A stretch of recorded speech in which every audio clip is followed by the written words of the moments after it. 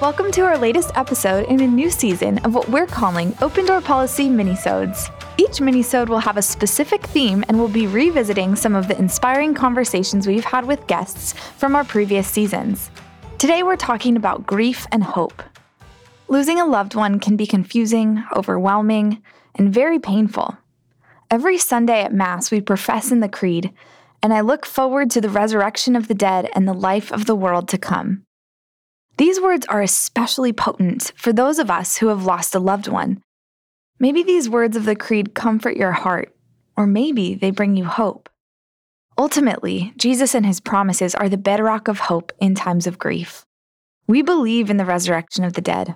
These words are powerful. Jesus' mission to conquer death was completed on the cross. Jesus is victorious over death. Though death is the end of our earthly life, it is not the end of the story. In the funeral mass, our faith tells us, in death, life is changed, not ended. God is with us in our grief, but also, God is with our loved ones. Let's dive into the stories of our guests who have also lost loved ones, and how their faith and their faith community has bolstered them during their time of grief. Alex Lynch, mother of two, lost her husband Brian to cancer. She shares about how her life at her parish, including her mom's group, the Knights of Columbus, and her pastor, have supported her. Something I haven't shared yet, but bringing up my husband, that's another, big conversation, is that he passed away from cancer a couple of years ago. Sorry. So, and I think talking about being mother and the inspiration there, we had our daughter, and then we actually had a miscarriage, and then through his chemo and everything he was going through, there was a few years that we couldn't get pregnant again. And so that's kind of when we felt like God was calling us to be foster parents instead. And we had done that. It was a great experience. I thought, overall I would, maybe one day do it again. But when Brian got a lot more sick, we had to pause our license, and actually then we got pregnant with our son now. His name's Casey, after Blessed Slanus Casey. Oh, beautiful. And then he was about 2 months old when Brian passed. Oh, I'm so sorry. But thank you for sharing that, kind of personal story with our listeners. I'm just really moved to hear how even in that, the suffering of, kind of struggling to have your own kids when he was sick and going through treatment, that even in that suffering, you opened your hearts to serve others, to serve children who really needed it. I am just so blown away by that. And again, like pointing back to what Father Patrick was saying, that motherly love shining through in the world, even amidst that suffering. That sounds so much like our Blessed Mother, right? That her beautiful example of even in the suffering, pouring out that motherly love into the world for her son, and then for others as well, for the disciples after he passed. So I'm just so blown away by that. Alex, would you be comfortable speaking a little bit to how the Lord has helped you through such a difficult transition in your life of your husband? Yeah, definitely. So I mentioned it at the beginning, but about my childhood, and then as an adult, kind of that time when we grew closer to God. And I think that was my husband. He grew up Catholic as well, but he, it wasn't as much of a practicing Catholic. When we were dating and I got married, he would come to Mass, but more just for my sake, and, but then I think when he got sick and we got pregnant with our daughter, he had that transformation, and he was going to weekday Mass. He became a catechism teacher. He became part of the Knights of Columbus. He would take our daughter to Mass all the time. And this was for years, it wasn't just, right when you got sick and kind of, but he was, even when he would get better, because there was a few times where he would be cancer free, and, he just continued that faith. And so that kind of pushed me and drew me even closer. And, it inspired me a lot. And so, we, continued that. And then obviously when he passed, I think the church community, and the school, my daughter was going to preschool at St. Paul's at the time, they were such a huge support. They were I would say the people we leaned, other than obviously my family and my friends, but in terms of like the community around us, they were amazing and really got us through that time. And I think that's also why, at the time I was involved with Parish Moms, but I definitely felt like at the time, that was my time to step up and, lead the group. So that's kind of the timeline, of how things happened. And I knew that was what I was being called to do at the time. So it's been a joyful thing to be doing as well. A couple of years later, like I said, he passed 2 years ago. So Thank you for sharing that. Thank you so much, Alex.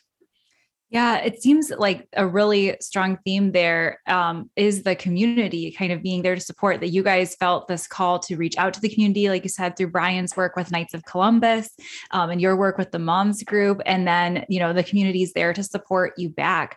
What would be a tip that you would offer to someone or multiple, whatever you feel called to share, for how could we, support those of us who are listening, support moms in our communities who might be, suffering or struggling silently? I feel like moms are often such silent sufferers because they're so brave and strong, at least almost all the moms I know in my life. So, but we also know that we're called to support them. So yeah, what would, just from your experience, would you say we could learn from and how to better support the moms we see who maybe are there, but not reaching out themselves?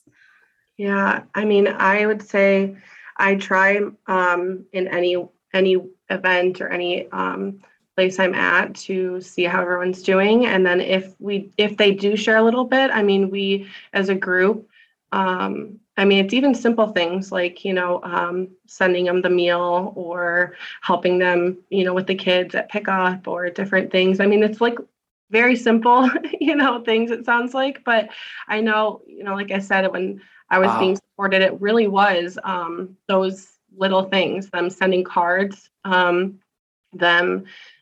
the meals being dropped off, the any help with the kids, and just being letting them know that you're praying for them.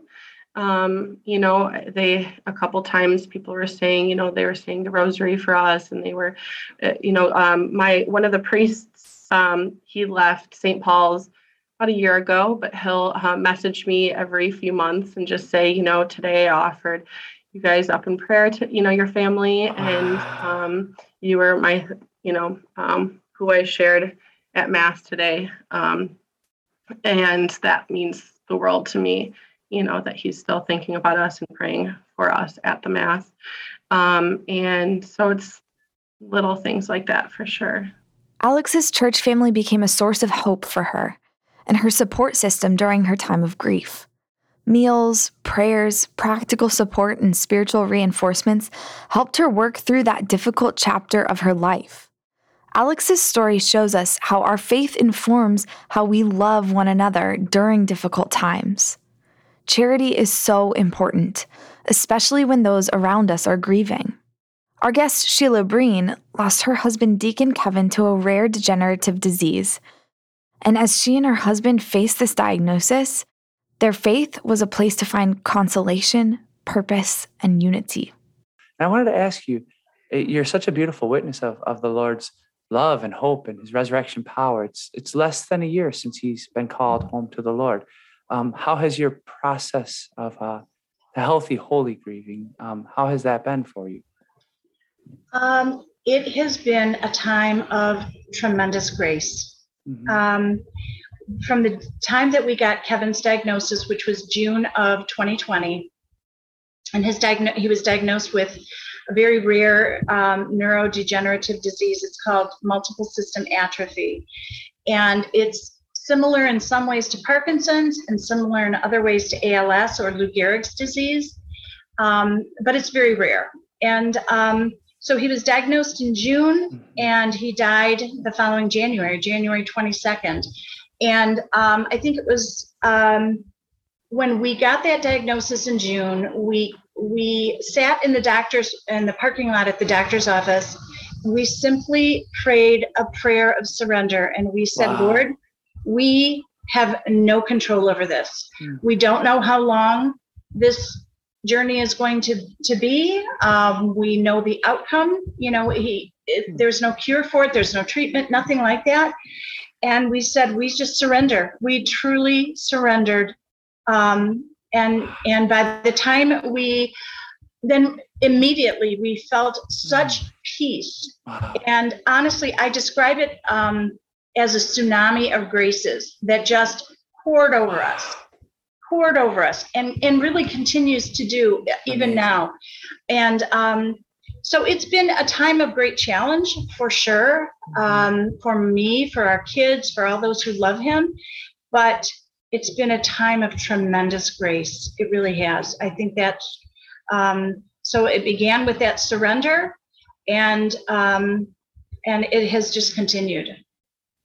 It's really beautiful to hear you share about that tsunami of grace right after you were just sharing how, you were guided through that time that the grace would follow when you felt like for Deacon Breen, he was growing in his faith. You were seeing some advancements in his journey and feeling like, oh, that time hadn't come for you yet. Do you feel like that waiting, that in that time of greatest need, that you then felt all of that progress that you had made over the years in your marriage and being the wife of a deacon, that then it came together in that moment when you needed it most?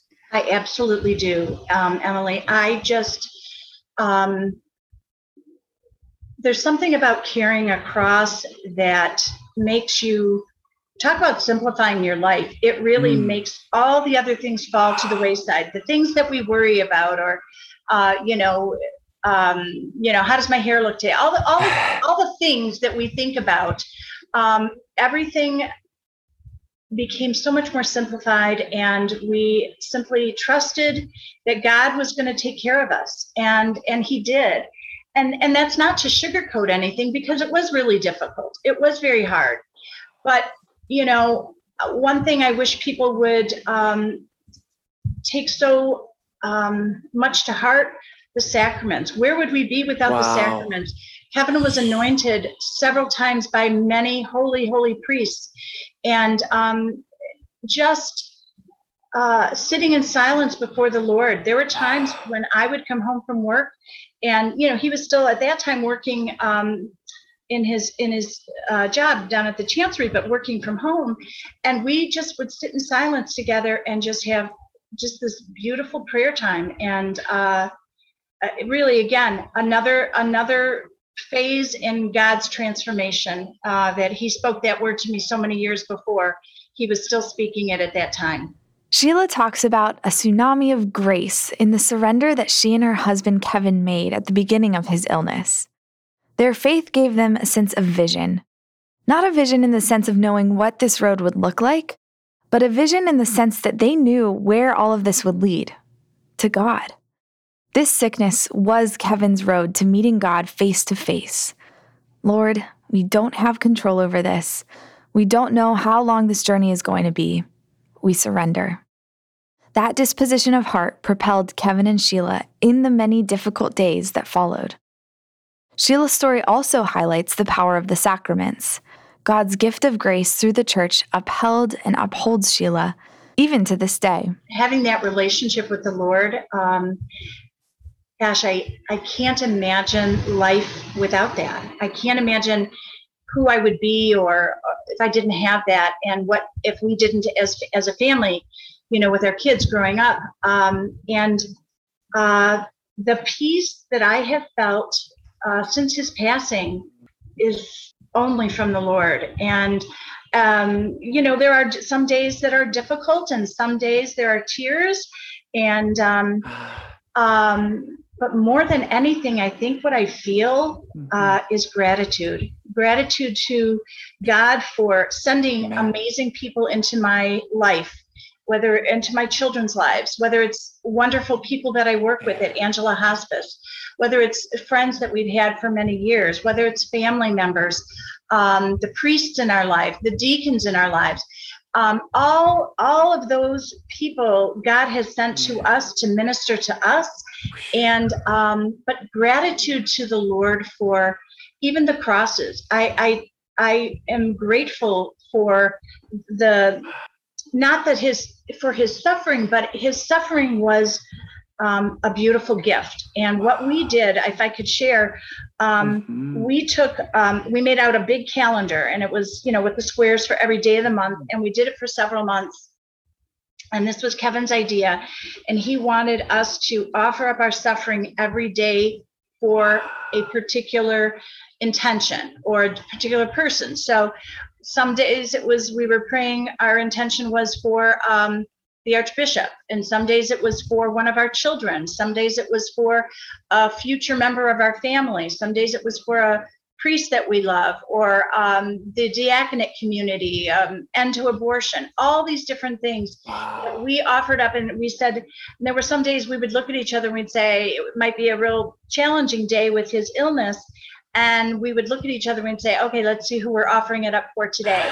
And that made all the difference. It really did. Offering it up, having that gratitude for what the Lord is doing. Sheila's testimony is powerful.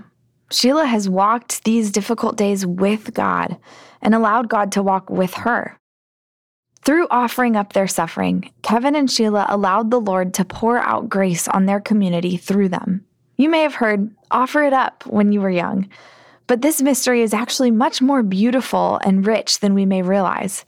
Redemptive suffering is one of the ways God pours out his grace into the world, and he invites us to participate. We can be stewards of new life in the world through our suffering.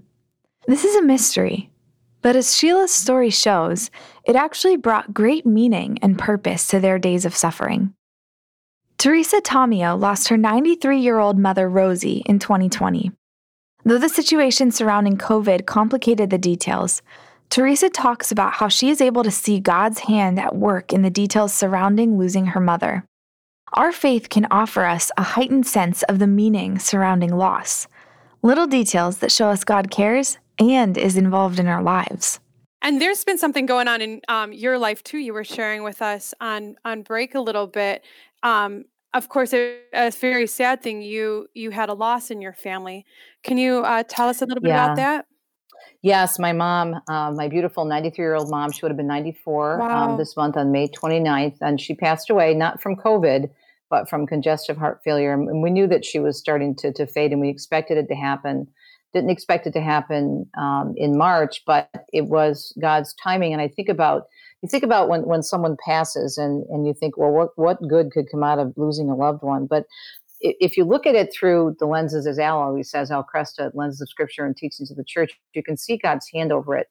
And I'm grateful that my mom didn't suffer. She died on the Feast of St. Joseph, of course, patron of a happy death, and she died very peacefully. Her heart was slowing down, and she just went to sleep and never woke up. Took a few days, but it was very peaceful. And the other thing I really thought about in God's timing is that my mother and I are both very, very social people, very outgoing, very affectionate. My mom, everybody loved my mom. She had this crazy, adorable Jersey 8 accent. And the older she got, the stronger the accent was. And so people knew her for saying, "Oh, how are you? How are you? So good to see you. Oh my God, you look wonderful." I mean, she just sounded like, right off the boat in Brooklyn or something. But she never lost that accent, and she was very charming. And I could not imagine her having to go through 2 months of that isolation. So God's grace there. It was painful, but at the same time, it taught me so much about God's grace, even though we could not have a funeral liturgy for her. And my wonderful pastor, Monsignor Beguerin, walked us through all the steps and what we could and couldn't do, and wanted to have a mass because he celebrated the funeral mass for my father 10 years ago. And it was so beautiful with the choir, and it was just great. But his support that was there, and I felt the need to put that in writing, to explain to people that, look, and that's the title you mentioned earlier, Father, the title of the book is Conquering Coronavirus, How Faith Can Put Our Fears to Rest, that through all of this craziness that we're experiencing now, whatever the situation is, God forbid, if you lose a loved one, whether it be from COVID or something else, that God is with us in the good times and the bad. And if we say, Jesus, I trust in you, and we just, even if we're going through a stubborn moment, as I was, because at one point I was very frustrated the day we were burying my mom, it was pouring rain, and I'm thinking, how is this going to work? And I was just having all these St. Teresa of Avila moments. This is the way you treat your friends. No wonder you have so few. Mm-hmm. But God showed up right then and there when she was being buried through two of my friends. It's an experience I'm putting in the book. But God showed up. Teresa's testimony of praying, Jesus, I trust in you, is a beautiful example of how she learned to trust God through losing her mother. Even in saying to God, as Teresa of Avila did, if this is how you treat your friends, no wonder you have so few. These Teresas keep the dialogue with God. They kept talking to him, even in circumstances they wouldn't have chosen for themselves. And that dialogue with God keeps us close to the source of our hope. Loss of a loved one is an indescribable, life-altering event. It can leave us with questions and wondering why things happened. But our Catholic faith has not only the source of all hope in Jesus Christ, but rich and beautiful traditions surrounding grief and loss. If you've lost a loved one, consider reaching out to your pastor or church. Our Catholic faith informs how we face death. We don't do it alone, and we do it with hope in the resurrection of the dead. Or maybe loss and grief aren't part of your current life. Consider stepping into a role of service at your parish for funeral or bereavement support. This time can be such a tender and particular way to love those around us. Our time and love is deeply felt by those grieving. Let's ask the Lord where we can step into times of loss and bring his comfort. Thanks for listening to this episode of Open Door Policy. Find more episodes at unleashthegospel.org/podcasts.